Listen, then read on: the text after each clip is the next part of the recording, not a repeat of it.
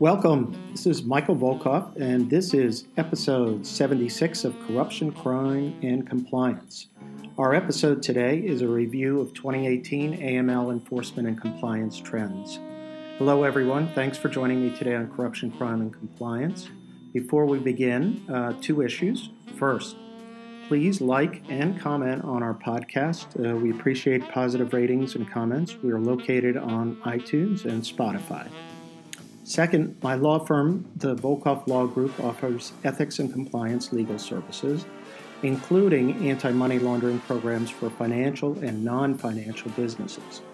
We've worked with financial institutions on program assessments, SARS procedures and filings, correspondent banking relationships, and customer due diligence and KYC compliance issues, as well as transaction monitoring.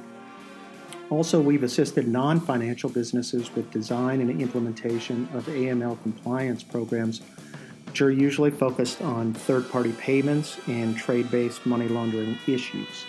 If interested in discussing some of the services we offer, please contact me at mvolkov@volkovlaw.com. Well, thank you for joining me.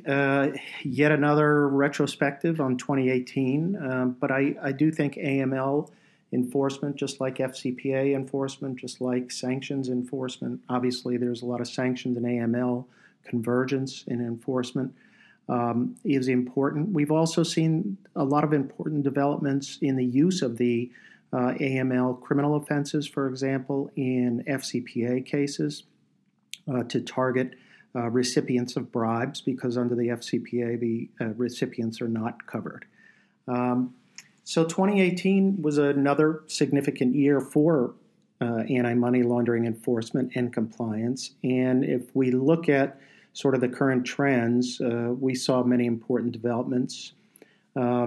We've seen some large money laundering scandals break, especially in Europe, beginning with the Danske Bank scandal, which is ongoing, in which it was recently reported that Danske Bank, for example, is going to commit $300 million to rebuilding their compliance program.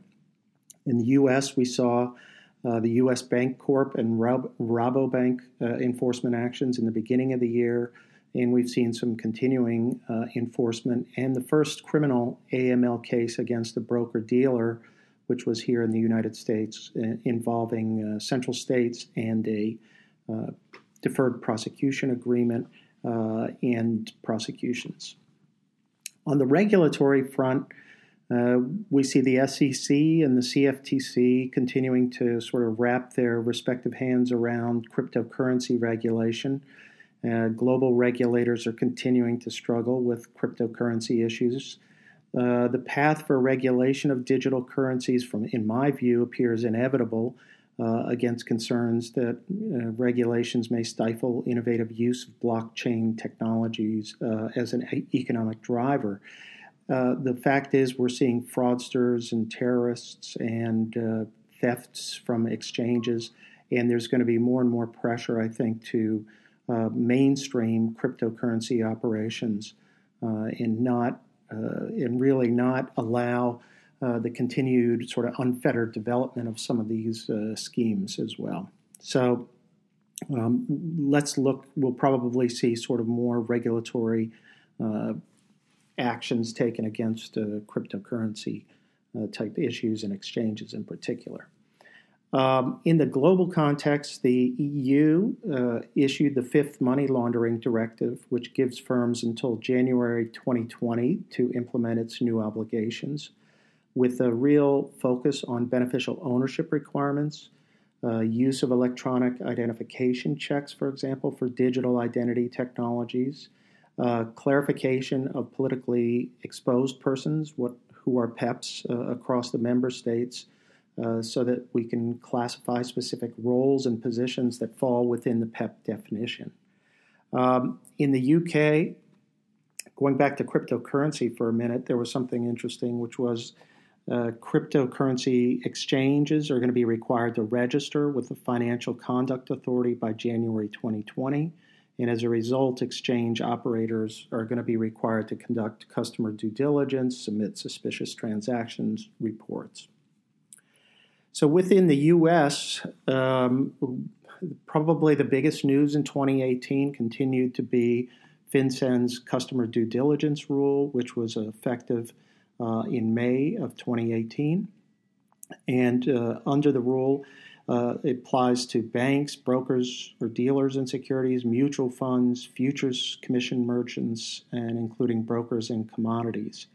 The covered financial institutions have to use risk-based procedures to conduct the requisite due diligence, and at least some of the same elements as those used to verify the identity of individual customers under customer identification program requirements. The CDD rule, though, added, in my view, the most significant aspect of it was adding a new fifth pillar to AML program that must be included in every AML program, in requiring appropriate risk-based procedures for conducting ongoing customer due diligence, and to understand the nature and purpose of customer relationships, and to conduct ongoing monitoring to identify and report suspicious transactions, and on a risk basis to maintain and update customer information. I mean, and my point here is that there's going to be more and more emphasis globally on the importance of ultimate beneficial owners and the need to increase transparency. So it's moving up the agenda, and frankly, it is at the top of everyone's agenda. And in 2018, for example, it was a focus of the G20 summit, where the leaders made clear a desire to implement quote, international standards and the availability of ultimate beneficial ownership information, close quote. So I think you're going to see in 2019 continuation of this movement on ultimate beneficial ownership. A couple of other regulatory notes, two other interesting points I wanted to make. The New York Department of Financial Services Transaction Monitoring in April of 2018, for example, was the first filing deadline for annual certifications under Part 504 of the New York DFS regulations. So the rule requires institutions to maintain a monitoring program for potential violations of BSA and AML laws, and a filtering program to identify and stop transactions with entities or individuals that are sanctioned by OFAC. So the rule requires each regulated institution to file an annual compliance certification, which has to include a resolution of the institution's board of directors or a formal compliance finding by a senior officer, obviously ramping up the importance of compliance. One final note in terms of regulatory developments is in the UK, we had introduced a new tool for investigating possible money laundering by allowing the National Crime Agency and the Serious Fraud Office and others to apply for what's called an Unexplained Wealth Order, UWO. And a UWO requires an owner of property to explain how he or she obtained the property and the source of funds used to acquire it, and the court may issue a UWO, Unexplained Wealth Order, if it determines that the respondent's income is insufficient to afford the property and the respondent is a politically exposed person, or PEP, or is connected to serious crime. So while the UWO itself does not give authorities the power to recover assets, information discovered under a UWO may be used in a civil or criminal action under other existing laws, such as those pertaining to the recovery of proceeds of crime. In February 2018, the NCA, National Crime Agency, secured the first UWOs under the new law for two properties worth approximately £22 million and suspected of being owned by a PEP, along with an interim freezing order prohibiting the sale or transfer of the properties. An interesting development, to say the least, in terms of tracking down unexplained wealth and proceeds from, let's say, corruption or money laundering schemes. So all of the, in my view, the combination of enforcement and regulatory actions has basically translated into ever-increasing pressure on global companies, financial institutions, and other financial actors to elevate AML compliance increase investment in AML compliance programs, especially AML compliance technologies. For non-financial institutions, the issue usually boils down to risks in receiving third-party payments. And there's going to be greater emphasis, in my view, on third-party payments in the receipt of those from unexplained parties and what kind of due diligence people do with regard to third-party payments that are received from entities different than the entity that, in fact, received the goods or services. So it's something to think about. In terms of compliance trends, I think there was an interesting order or statement that was put out in December of 2018 by FinCEN and the federal banking agencies, and it was a joint statement encouraging banks to consider, evaluate, and, where appropriate, responsibly implement innovative approaches to meet their BSA AML compliance obligations. They expressed an openness to engagement and dialogue with bank management on innovative approaches that increase the effectiveness of these programs. And we're seeing new technologies in the fintech area, as it's called, and banks are going to be under increasing pressure to test and potentially use these new technologies while maintaining the overall effectiveness of their BSA AML programs. One of the more promising compliance trends for 2019 is going to be the prospect, and it started in 2018, or it moved forward in 2018, was increased information sharing among financial institutions. Information sharing, particularly for the smaller banks, is going to be a key component, I think, of certain initiatives and joint initiatives by FinCEN and the Joint Money Laundering Intelligence Task Force in the UK to basically bridge the gap among different players and try to make a big difference. Information sharing has been a success among regulators and banks, and I think you're going to see it try to become more prevalent with smaller financial institutions. Fintechs are going to drive the demand for automated AML solutions, and we're seeing increasing consumer adoption, and with large transaction volumes. This competitive fintech climate, I think we're going to see more firms, more companies moving to automate their AML practices to scale even faster. Here, the real significant motivation is because the sheer amount of false positives which get generated by old data and technology. And obviously, a lot of false positives means more difficult to onboard customers, process payments, and you need in your costs and overhead and employees in compliance efforts are going to become more complicated. So fintech is sort of being touted as the magic bullet here.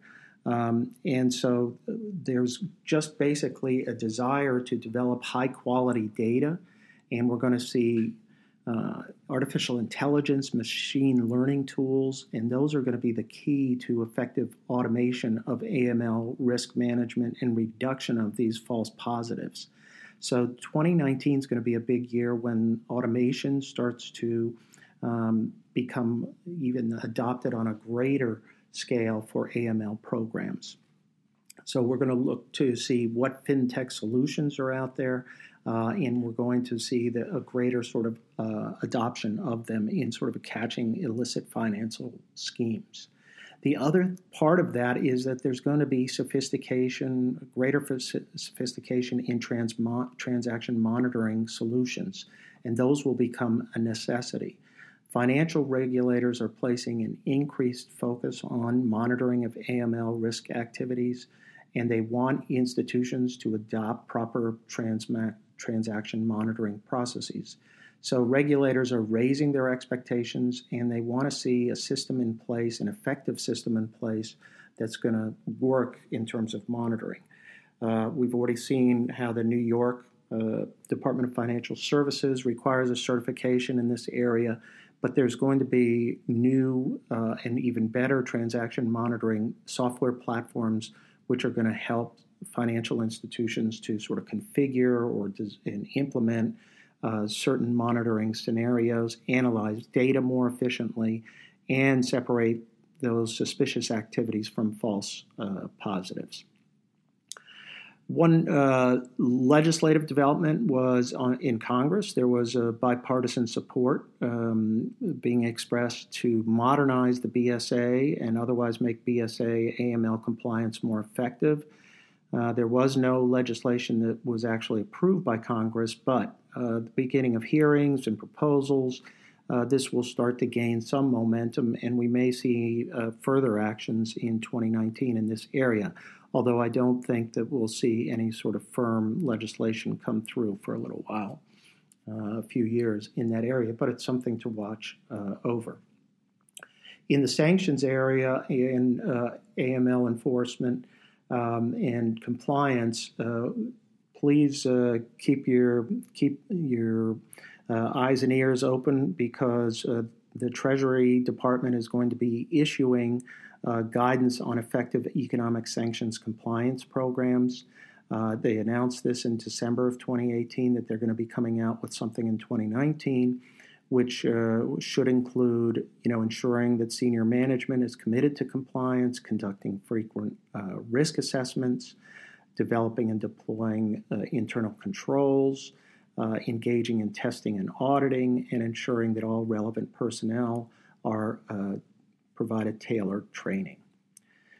So I thought I would, that's sort of the first half overview, and I wanted to spend now some time looking at some of the major AML enforcement actions and trends from 2018. The U.S. regulators and prosecutors are still focused, obviously, on foreign-based banks with a U.S. presence. We've seen some major actions there. And we've seen some sort of increased regulatory focus on suspicious activity reports, the SARS, and the failure of gatekeepers to sort of monitor and keep up with their compliance programming. We saw FINRA, the SEC, basically announced anti-money laundering efforts in focus in 2018, and that's going to continue into 2019. They're joined together in bringing more focus on this issue, and it remains as an examination priority for 2019 from the SEC's Office of Compliance Inspections and Examinations. So we're going to see more SEC AML type controls, enforcement actions. There have been an emphasis in some of the enforcement actions on the ability of an AML compliance program to address specific risks that an entity, an institution might face. So, for example, in February of 2018, the DOJ announced its settlement with U.S. Bancorp, where they entered into a 2-year deferred prosecution agreement, and that included FinCEN, the Office of the Comptroller of the Currency, and the Federal Reserve in the settlement. And basically, the Justice Department was able to establish that the company willfully failed to maintain an adequate AML program and failed to file suspicious activity reports. And they had failed, in particular, to allocate sufficient staffing and resources to AML compliance.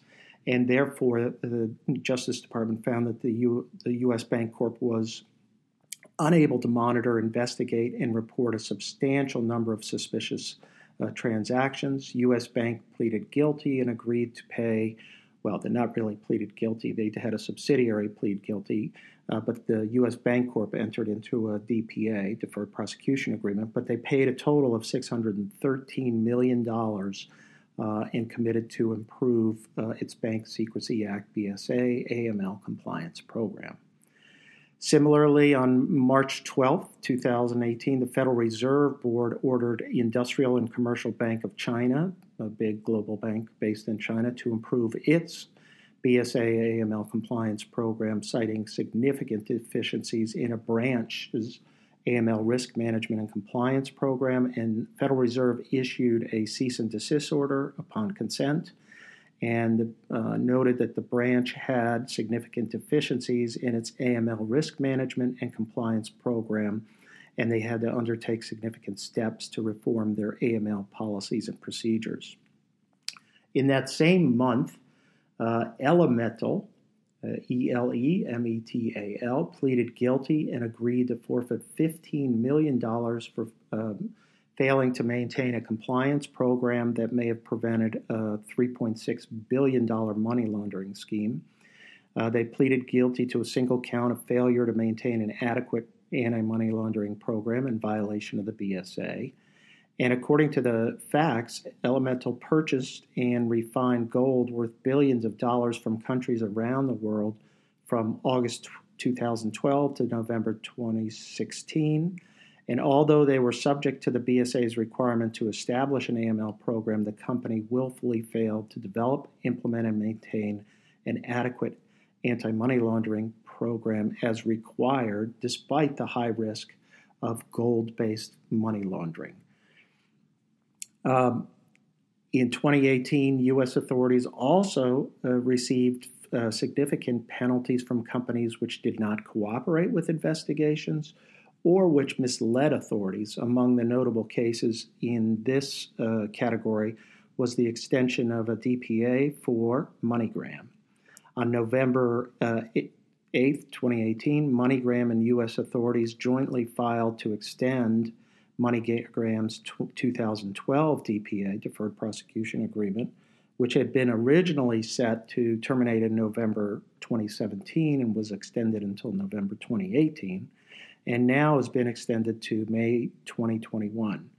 MoneyGram also forfeited $125 million to settle allegations that the company breached its obligations under the DPA, and they misled U.S. authorities as to the nature of fraud issues the company faced. MoneyGram did not adequately disclose its weaknesses in its fraud interdiction system, and instead told the Department of Justice that the rise in consumer fraud transactions was related to external circumstances, which was really not true.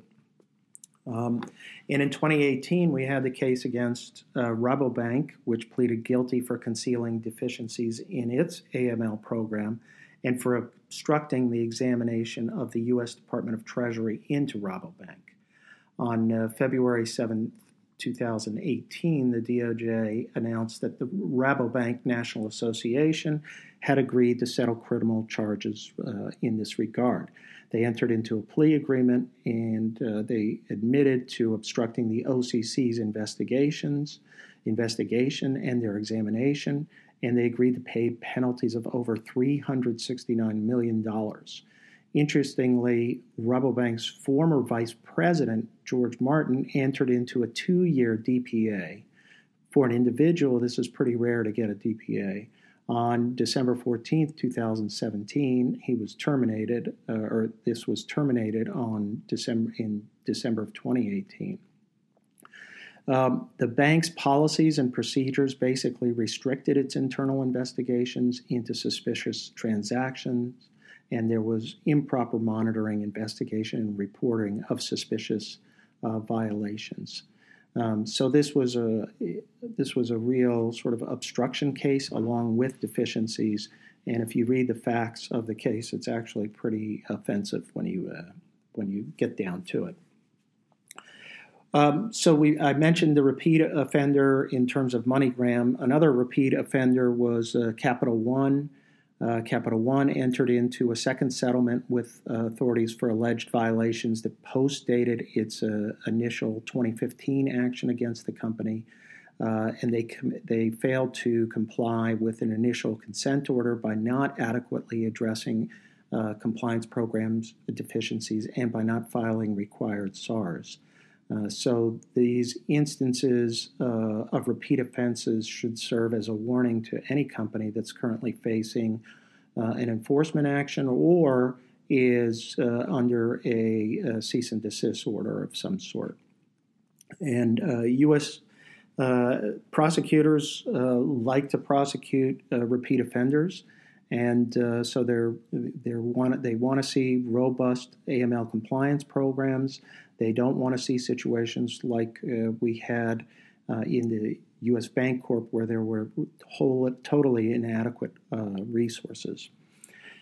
So we talked about the need for a compliance program and some of these cases that occurred in terms of that. There was also some focus on compliance gatekeepers.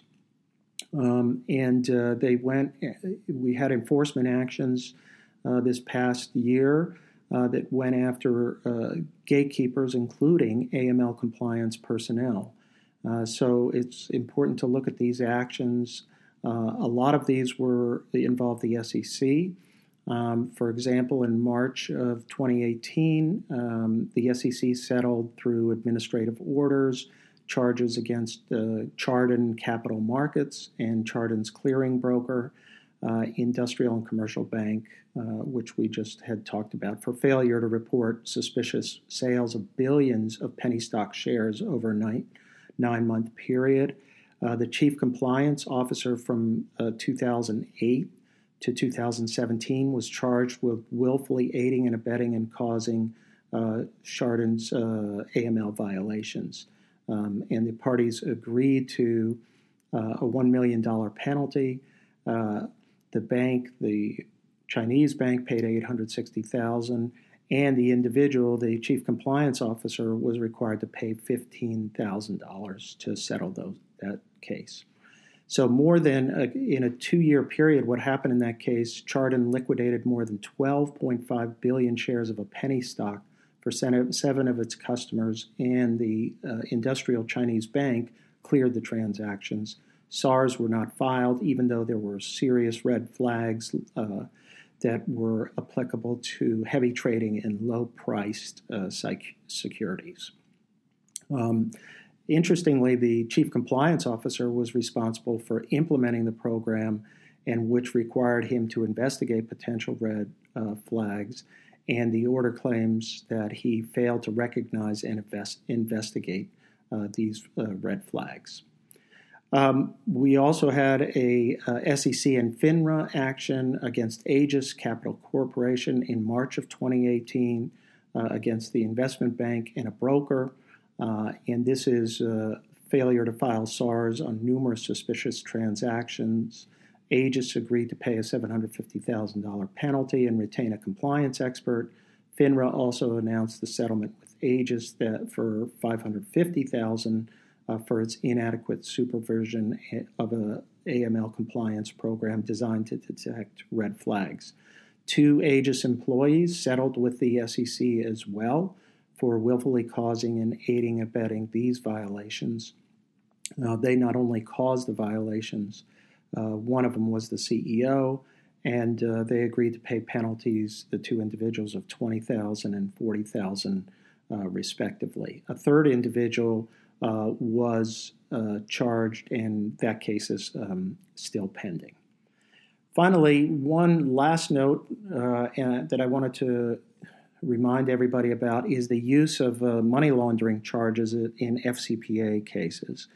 So this basically, under the FCPA, we all know that receipt of bribery by a foreign government official is not chargeable. It's not chargeable under the FCPA. There's actually a Fifth Circuit 1991 case, U.S. v. Castle, that held that. So foreign officials cannot be prosecuted for conspiring to violate the FCPA. But the prosecutors are using the Money Laundering Control Act, and that's 18 U.S.C. sections 1956 and 57, and using corruption as a specified unlawful activity. And so the prosecutors are not required to establish that they violated the specified unlawful activity to violate 1956 or 1957. They can take the facts in the FCPA investigation and prosecute individuals. And they've been doing that for a while, but we are seeing more and more use of that in 2018.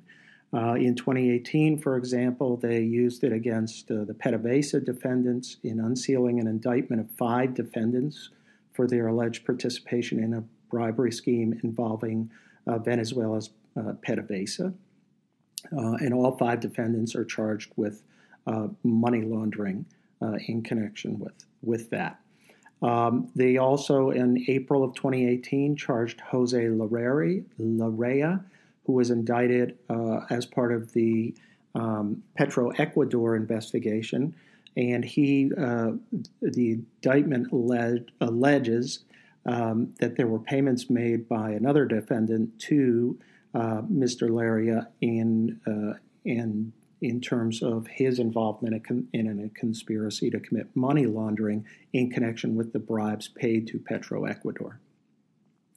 We also saw on June 27, 2018, Egbert Kuhlmann, a former official of the Aruban Telecom Company, Setar, he entered into a plea agreement sentenced to 36 months for accepting $1.3 million in bribes from a Florida executive, Lawrence Parker. And so this was, again, a money laundering plea. We also had on August 14, 2018, Luis Gustavo Riviera, the Colombia's former national director of anti-corruption, and I always thought the irony of this, that the person responsible in the Colombian government for anti-corruption enforcement took a bribe from a Colombian lawyer and was charged with conspiracy to money launder with the intent to promote foreign bribery. So this was an undercover sting operation as well, and he was arrested when he showed up in Miami. So the use of money laundering, I think, is going to continue in terms of bribery enforcement as well. Well, that was just a quick overview. I hope I just wanted to give you a sense of sort of the compliance trends, the enforcement trends. And I would mention again, if you do need any assistance in this area, please feel free to contact me at mvolkov@volkovlaw.com. Thanks again, and we'll see you on our next episode. Thanks again for listening to Corruption, Crime, and Compliance. Please subscribe to the podcast series. The Volkov Law Group believes that every company should have a robust ethics and compliance program. Experience and research show that ethical companies are better performers in the global marketplace. At ethical companies, employees believe in the company, they feel vested, and are more productive. As a result, misconduct rates are much lower and financial performance is higher. We can help you achieve these benefits through an effective ethics and compliance program. You can learn more about our commitment to effective ethics and compliance programs at our website, www.volkovlaw.com, our award-winning blog, Corruption, Crime, and Compliance, and our new podcast series. You can contact me at my email address, mvolkov@volkovlaw.com. Let us know how we can help you achieve your goals.